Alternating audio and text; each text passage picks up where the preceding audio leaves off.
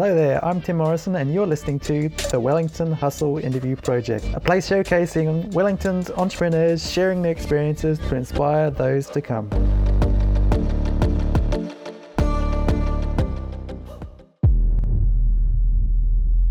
In today's interview, I'll be chatting with Steve O'Rourke.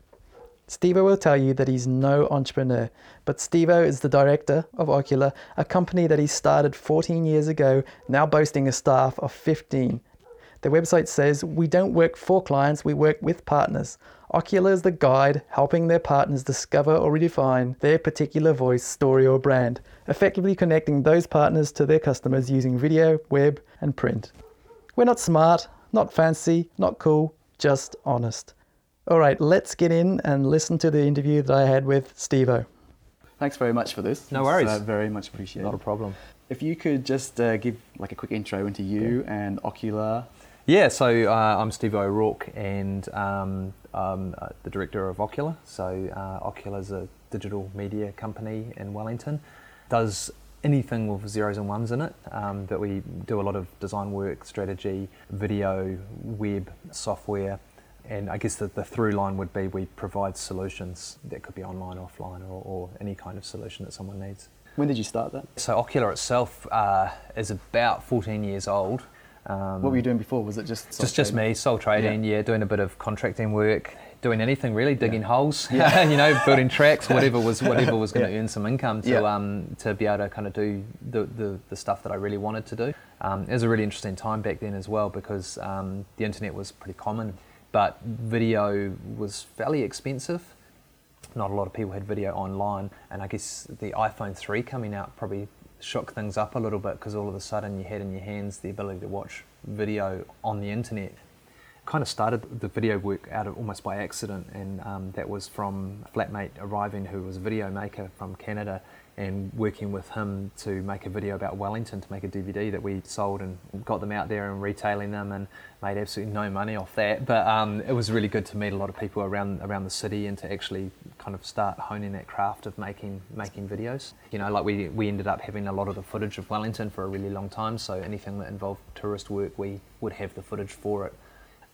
I've been involved in web for a lot longer, bringing them together and to form Ocular, and Ocular is of the eye. What I kind of thought from that was that, you know, what we were doing was stuff that you see, or it's of the eye, and it's also, there's a lot of stuff that you don't see. So Ocular is all these things that make your eye work, but you don't necessarily see those things.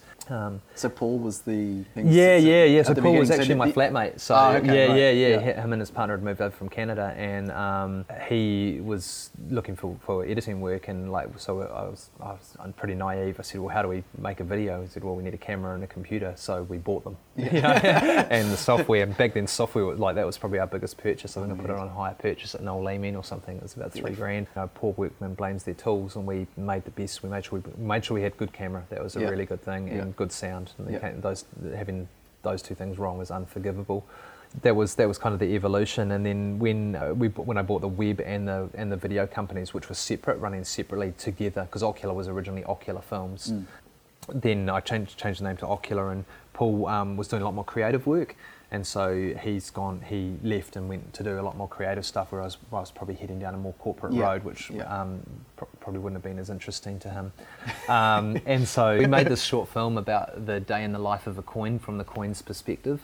And we built all our own rigs, and there's a website called Shit Rigs, which is like people who've made their own crappy rig. And we wanted to roll the camera down this hill so the film was from the coin's perspective, so we wanted to see what a coin would see if it was rolling down a hill and being trod on. So we made a rig out of 2 buckets and some foam with the camera sitting in the middle, and basically rolled the camera down the hill, freewheeled it down the hill. So, great shot. But we had to make sure we caught it at the bottom. But, and it was very funny because we got into the finals for a film competition in Auckland with it. And I flew up to watch it, and all the other films in there had, 2 or 3 pages of credits, and our one had Stevo and Paul. Oh well. Yeah. So that was cool. And then technically we knew what we did. We knew we delivered particular services, but for me it's never been about the delivery of particular services. That's an important part. But the kind of thing that binds it all together is the fact that we do it all here in a combined way, that it's about providing a solution. So you can go and get a video made and you can go and get a website made, but sometimes they should be the same thing, and sometimes they should understand how the other is going to work. Wrapping that all up, it would segue into what is a brand and who should be in control of a brand, and making sure that the essence of what your brand is represented appropriately. And that's really where Ocular sits. I would think that's our passion. What was your vision when you first started Ocular? My vision when I first started was to make a video about Wellington and sell it. Oh yeah. It was really that simple. I trained as an engineer, so I'm very pragmatic. And I think that we were working out of a back room of the house, tiny room in the flat, and it was just to make enough money to pay the rent and survive. It was interesting because a lot of the people who we actually bought the finished DVD to, the stores and things, were like, "Oh wow, you've actually finished it," because we get people all the time saying, "Hey, we're going to do this," and then that's the last you ever see them. And that was interesting. I was still doing a lot of website work as well at that time, so there was some income coming in from that. And I think the website stuff for me, I didn't really, it was kind of this nebulous thought that eventually the internet is going to be the way we get served all our media, and I was thinking, man, we've got to really be across this, and not quite as well as, say, a Netflix or another company might have done, but definitely that was always the thought that would happen. I kind of really aware that technology was changing so quickly that you had to keep across it, and I think that what was the vision was we need to be we're on the wave we've paddled in, and now we got the choice of whether we're going to fall off the back or we're going to just go on the face and have a crack at it, and I think we're still doing that. Just the waves are probably a little bit bigger, and maybe the sets are a little bit shittier. A little less shittier. No. Oh no, I think there's way more confusion now. There's way more whitewater. There's way more mess, and there's way more people going, "This is the next thing," without thinking about why it should be or if it even should be. How was it that you were you combining the web and the video back then? Yeah. So even then, videos weren't really going on websites. The people had dial-up, so there was YouTube, but it was pretty painful watching anything, and it was pretty low res. I think for me, it was more about the fact that they would end up in the same place, and so it was more like if we're doing your website and someone's doing your magazine and someone else is doing your video, they generally weren't talking to each other. And if you had a big agency would probably have been the facilitator of that, and you would have had a brand manager. But for a lot of the smaller places, budgets were tight, so they're cash strapped, so they just go to a developer who could develop a website for them for free. And maybe the designers across it, maybe not.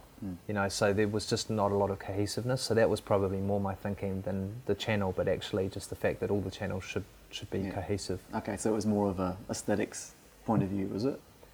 The essence of brand is not just the look and feel. It's actually what do you stand for, and how do you live that value set. Okay, so you were putting that into your video as well. Yeah. The approach. I mean, you can do that so much with a video. The style of it, whether it's a documentary, whether it's acted, you choose how it's coloured. You choose how the shots are composed. You choose the music. If it's an interview, the questions, the style, what you're going for, how you build rapport, whether you don't even bother and just fire the questions. There's so many things that go into it. And I think, and I still really stand by this, I think that it's really a struggle for someone who doesn't know a brand to come in and make a video for a brand. Yes. We're not really, I don't think we're disrupting that much. I think we do pivot, and but that's just, I think any business has to. Things change. Like if you stagnate and do things the same old way, then someone's probably going to pass you by, or you're going to miss the boat, or you're not going to offer better value. What kind of setbacks have you got? Have you got a good setback that you can share? They're constant. Setbacks are constant. Yeah. I mean, there's lots of things, but cash flow is the biggest one, and it's the kind of probably the number one stress that pops its head up all the time. And you do a big project, but then that means you don't get paid for a while, and then you're short of cash. You do lots of small projects, or people don't pay you, and there've been periods where that's happened. There was one enormous setback where we produced a TV show and it been pretty well received, and then we went to make a second season of it, and got hooked up with a producer in another city, and they screwed us basically for quite a lot of money, and cut us out of the the idea. So then we'd lost our idea, they used it, they went with it, and also all the money that would have gone alongside of having actually delivered the work.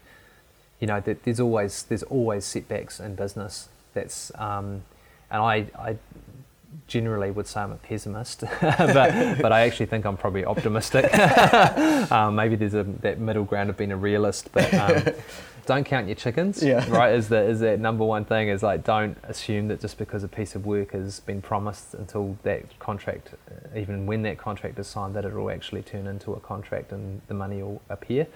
And I've got a lot better about making sure we're not putting all our eggs in one basket now in business, which is why we do so many different things, and we have a wide number of clients. Yeah. So I always work off having a deposit, and if there's not a deposit, then the payment terms are pretty close. Not going to wait 2 months to be paid before we, you know, if we're doing a work that's multi-month, then it has to be more regular, just to make sure that we're not wearing extra months of work. Maybe we can handle losing a month of work, but we couldn't handle 2 or 3. I generally try and solve the client problems for them, and sometimes that means we put ourselves into a bit of hock to do that. And I guess that's part that talks a bit to the values that we want. We want to help them out. We want to solve their problems. There was an expression years ago called brand butlering, where we just want to be the person who's just there when they need them, that has the right drink on the tray, you know, and has the right solution. And sometimes companies get that, and they play it both ways, and they know, great, that's awesome, you guys are fantastic for us, we've got some more work and here's the budget. Other times they go, oh, we want this, and because you've done this you should also do this for free, and they don't see that actually we're wearing that, not them, and they never had a right to get that work done for them. So was there a time that you wanted to give up? Yes, all the time. Yesterday. Pretty much every day. Yeah. Look, and there's always for me. I've got a youngish family, so there's always a desire to spend a lot more time with them, and a desire to not spend any time with them as well. But you know, just to have some free time. When you go into a small business and you start it up and you're optimistic, you think, wow, this is going to be so great. I can have my lifestyle and do all this stuff that I think, and maybe some people achieve that, and they, but definitely, it's when you're heading up and you're very hands-on in a small business, then the phone's never off. Even when you're not at work, it's never off. And the type of work we do with the websites in particular, it could be any hour of the day or night that something could go wrong, and it's completely out of your control. You know, if there's a hack or a host or something, you know, an internet outage generally, you know, luckily you can do a lot about hacks and you can make things more secure, but you know, no one stops a bulldozer digging a power cable in the service center that you're hosting in. So technology's helping in that regard as well. Like, there's lots more things we can do now to make sure sites are up for longer, and if one goes down, it doesn't affect it. It just keeps running on another center. But so are there times when I want to exit? Yeah, definitely. And I think the cool thing about Ocular now is I think I probably could. Like, I've got a really cool management team. You know, I've got some other business plans at the moment. A couple of other things on the boil that could happen inside Ocular or outside. No, you're not an entrepreneur. Yeah. Not at all. They're just ideas. Yeah. And you know, I want those to. One of them I'm very interested in, and it should be launching pretty soon. So the other one is a little bit more nebulous still. It's still in conversation stage, but.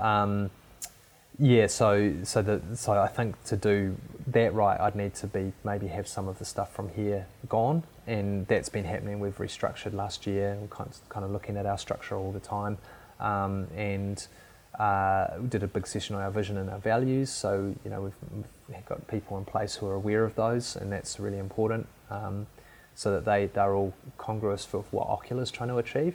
So I actually think, I probably could walk away, and there might be some pain for a week or two, but actually, you know, you get over it. Traps. What traps have you fallen into? Oh, lots. Yeah. Optimism is one of the big ones. Optimism? Yeah. It's thinking that, you know, this is going to go ahead, this is the big thing, and then realising that the person wasn't quite as big thing as they thought they were. Lots of people have ideas. Not that many people can execute them.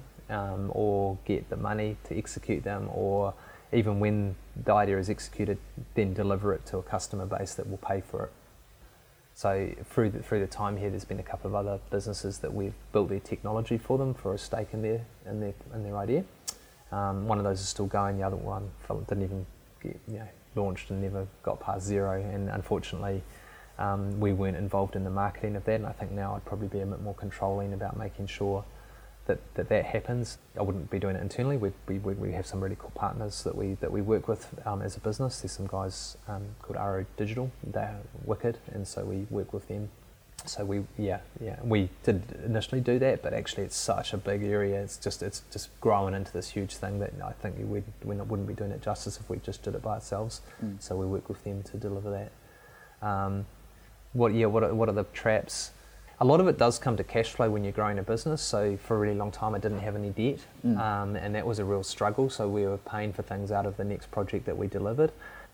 Having had some more financial knowledge, I didn't. I have an accountant, but they do accounting for me. But I think having a bit more of a business direction accountant would be something. I see. So like you're kind of leveraging other people's money almost for your projects. Is that? Yeah, we kind of were. Like, say we wanted a new camera. To get that new camera, we would have to win get another work. Project. To then be able to pay for the camera. Whereas sometimes you can't wait for the project. You actually need the device in order to win the work. To do the project. Yeah. So that involves getting overdrafts and things like that, or loans, or those kinds of things. So I think we've realised that you don't need to necessarily own. Sometimes you should own, and sometimes you should just hire, depending on what you're trying to achieve. When we moved into this space, it was a really big commitment. It was like a huge risk that I'm guaranteeing the rent for 3 years for a really expensive office space, but it's a beautiful office on the beach. We've got enough space. Made sure that I put in really good heating so it's warm, because previous offices wasn't comfortable, and it's not nice for your team to be uncomfortable. So sitting there with fingerless gloves. Yeah. I mean, it was so ridiculous. We had one space where we actually bought blankets for the team. So this office is not uncomfortable, and it has cooling in the summer, and it has heating in the winter, and it's warm. And that's a huge thing, because if people are unhappy, then that's what they focus on, is their unhappiness, not on the stuff they're here to do during the day. And I think that the people are what make the business really important, who not just get the job done but also think about other things. So one of the guys has been pushing me really hard on this new technology, and I just don't understand it. My brain's too small to comprehend it, but it's the way of the future for the internet. So, and it is. That's not a fad. It actually is. It's kind of like a new infrastructure system for how the internet will work, and it's the bare minimum that we should be offering to clients mid next year. So he'll drive making sure we can do that. What inspires and motivates you? It's a very hard question, because it does change, and we have some posters up in the office that aren't our values but summarise them relatively well. So we have business values that are accountability, communications, trust and fun, but those are quite naive. I think those are just kind of because we had categories that we were putting things into. The stuff on our wall is don't be a dick, which I think was one of Trade Me's values as well, or for a while maybe. So that talks to trust, accountability, communication. Make epic stuff, which is I think about aspiration. It's like we shouldn't just be making stuff; we should be making epic stuff. And the last one is get shit done, which is really important, and that's from a business. That's probably more the most businessy of them. It's like you start the thing, get it done, right? Get it finished, and and it is that is a pretty valuable one. Breakthroughs. Have you got a particular breakthrough that you're proud of? Lots of them, lots of step changes. I think the first TV series that I made, which was a professional wrestling show back years ago, and it went on TV, and we made 13 episodes for very little money, but we made it, and the guys on set had a really good mixed crew of people from all over the place, and wrestlers from all over the place, and we really pulled together to get it done. How did that come about?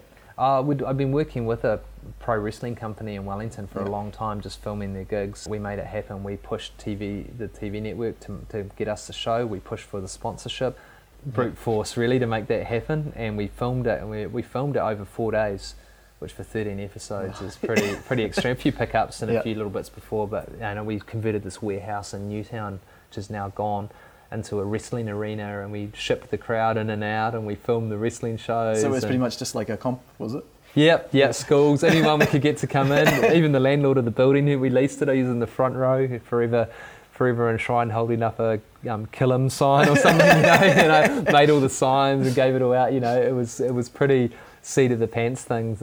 Technology's moved on so much, like we had to shoot these wrestling matches, but it had to be under 60 minutes of tape. And 4 cameras all running tape, so there's piles of tape, and now it's all digital. It's like it's a hard drive, and you can film for hours, So, but it was really, I think, the achievement of actually delivering 13 episodes. It was a big push, and it was again not that big a team of people actually working on the tech side of it. The wrestling team was big. We had we had 1 editor and me, and 4 cameramen, and Bernard, friend of mine, did sound, and he was at home slapping his chest to record Folly. It was really just seat of the pants making a TV series, but we got it made and it looked good. So that was like a big step for me.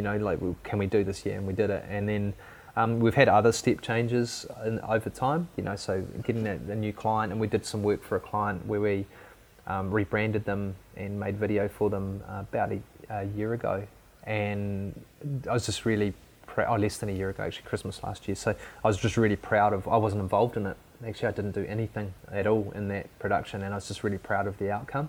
So that was quite a big step for me as well. I think that's probably me learning that I don't have to do everything, trying not to, and that's actually worked out more successfully because other people are really good at that stuff. In terms of the art form, there's people who are way better, and that's why we've hired them. Has the vision changed or evolved over time? It's probably evolving all the time. You try something new and you go with it, and the big thing for me is this concept of the art of mastery, where you are never going to achieve perfection in any task you do, even if you practice millions and millions of times. The science around 6,000 versus 9,000 times that you practice something, but actually there's always going to be a way to do things slightly better. Yep. And I think that we are striving to, our vision is that we're striving to do things better. It's whether we do different things. It's whether we don't do a particular piece of work anymore, like the digital advertising side. Do we just decide that actually other people are better at that than us? So let's not try and fill that hole.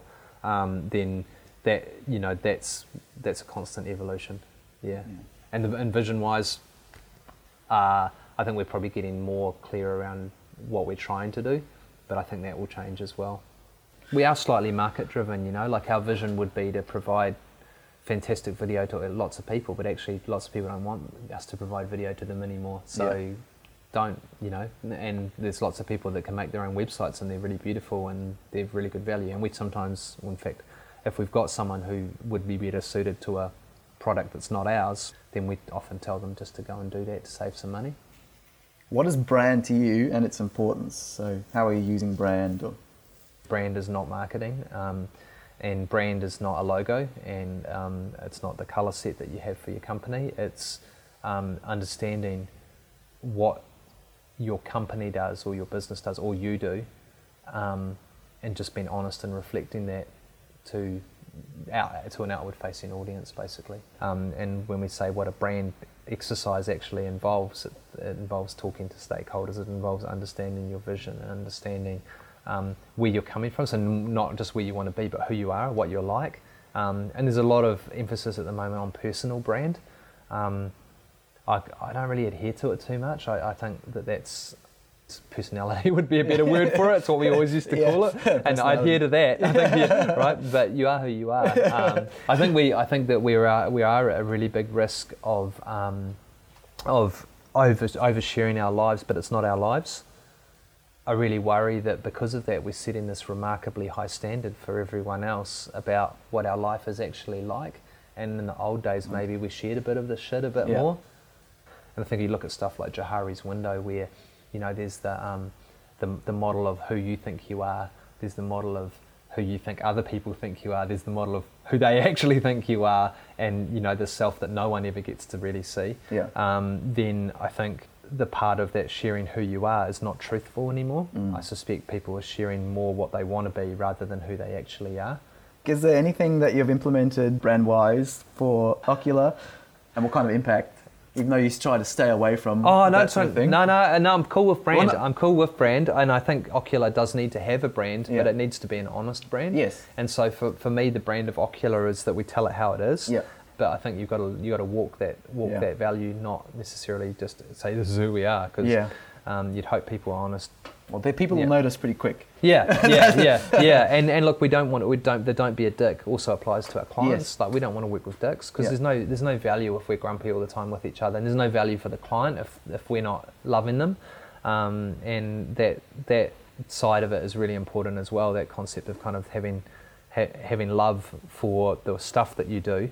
If you're not enjoying your job, you should leave your job. Yes. Yeah. Right. Or find a way to enjoy it. Yeah. You know, that's the aim really for Ocular. So, you know, we've got beautiful logo and colours and a website, and our brand, I guess, if you're talking about what people would perceive us, it's probably a little bit irreverent, maybe a little bit loose, but we're not. It looks like it, but we're not. We do things pucker. That's probably where our brand sits. And so with your clients, how is it that you're helping them realise their brand, I suppose? For our clients, we help their brand by pointing out to them that it's not just about a logo. Yes. That it's actually a brand is the way you live your life. It's this personality of your business and your ethics and the approach of your business. And then we try and make something that helps you market that or put that out, that curation. Do they come to do that? Do a lot of the smaller clients, I suppose, come to you with the whole sort of make me a brand thing? Yeah, I mean, we still get, can we have a logo, and Yeah. and that's cool, and that, but we try and get them to understand. Yes. Even if they don't get it, we still work to understand it, so that what we deliver does make sense. So I guess tips for someone who are trying to curate their brand is don't be a dick. Don't be a dick. Yeah. I think just be really honest with yourself, even if you can't be honest with other people to start with. Be really honest with yourself about what your reasoning is and what your brand is and what your value is, what you stand for. Yeah, who you are, who your business is, and if you can do that, and it doesn't have to be this big angsty exercise. It can be. You could be a builder and go, I just want to build really good houses. Just want to make sure people are warm and dry. Yeah. And it's okay to say I also want to make some money. Yeah. That's fine too, because that's unfortunately the system we're trapped in the world at the moment. But if you do your exercise and it's I want to make lots of money and I'm going to cut corners and compromise on that build, then that's a different brand. Yeah. For the people that want to find out a little bit more about Ocular, where can they go to find that? So Ocular have a website on which our brand is. It's pretty good. It's got some video on there too. Yeah. And you can find that with ocular.nz. That's OCULAR.nz. Hey Stevo, if you're listening, I really appreciate you taking the time to chat with me and for sharing your knowledge and inspiration with the Wellington Hustle Project. Thanks so much again. I'm super grateful. For you, the listener, if you would like to start a conversation with Stevo and Ocular, then head over to the show notes page where you'll find website and contact information.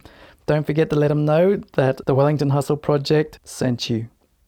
If you would like to be interviewed, or you know somebody who would be a great fit for the project, please get in contact. Send me an email at tim@timson.co, or just head over to the Timson Co website, click on the projects from the menu and fill out the application form.